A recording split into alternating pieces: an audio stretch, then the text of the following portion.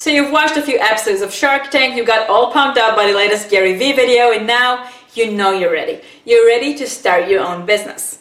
But the problem is, you're stuck. You cannot move forward. Why? Because you're not sure which kind of business you should start and how you can make sure that you make the right decision and pick a business that will make you happy and make you money. Hence this video, because in a sec I'm going to cover 3 simple things that you have to figure out if you want to make sure that you start the right business for you, which is a sustainable business that you can commit to long term and be 100% sure that it can become a success. So if you're ready, let's do this. Figure me out thingy number 1.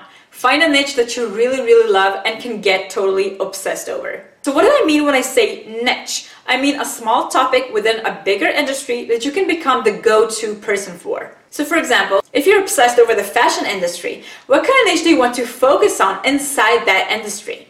Is it personal styling? Is it business fashion? Is it workout clothes for kids? Whatever you choose, pick something that you're naturally drawn to and enjoy digging into. Because if you're going to start a business in that niche, you're going to have a lot of digging to do. And unless that niche is something that you're really obsessed about, you're going to give up before you know it and move on to the next shiny object. Now, if you need help in that department, think. What kind of websites do you like to visit? What kind of content do you have on your newsfeed on Facebook? What kind of books do you like to read? What kind of YouTube videos you like to watch, or what kind of YouTube channels you're subscribed to? And I'm not talking about content that you read because you need to achieve something, like this video, for example. I'm talking about stuff that you check out on your free time when you have nothing better to do. It can be vegan recipes, marathon running, or heck, even teaching your parrot how to talk.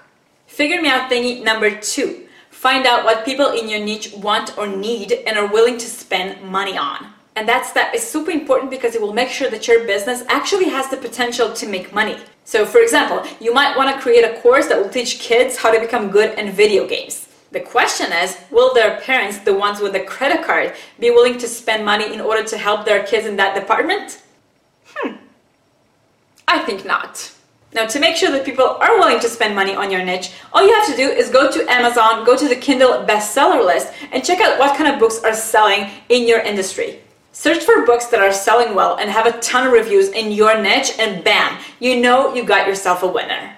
Figure me out thingy number 3, find a way to make money from your business. Now that you know that you have a niche that you love and that people are willing to spend money on, it's time to figure out exactly how you're going to make money from that niche. AKA, what is your business model going to be? Are you going to sell physical products? Are you going to sell services? Do you want to be a consultant? There are a ton of different ways to make money from every single niche that you can come up with, and this thing can be kind of confusing and you need to make sure that you get it right. So to make things easier for you, I've created a free course that will walk you through everything you need to know about starting your own online business and exactly what are the different business models you can pick from. To grab the course, simply go to nataliaray.com/independent or simply click the link somewhere above or below this video.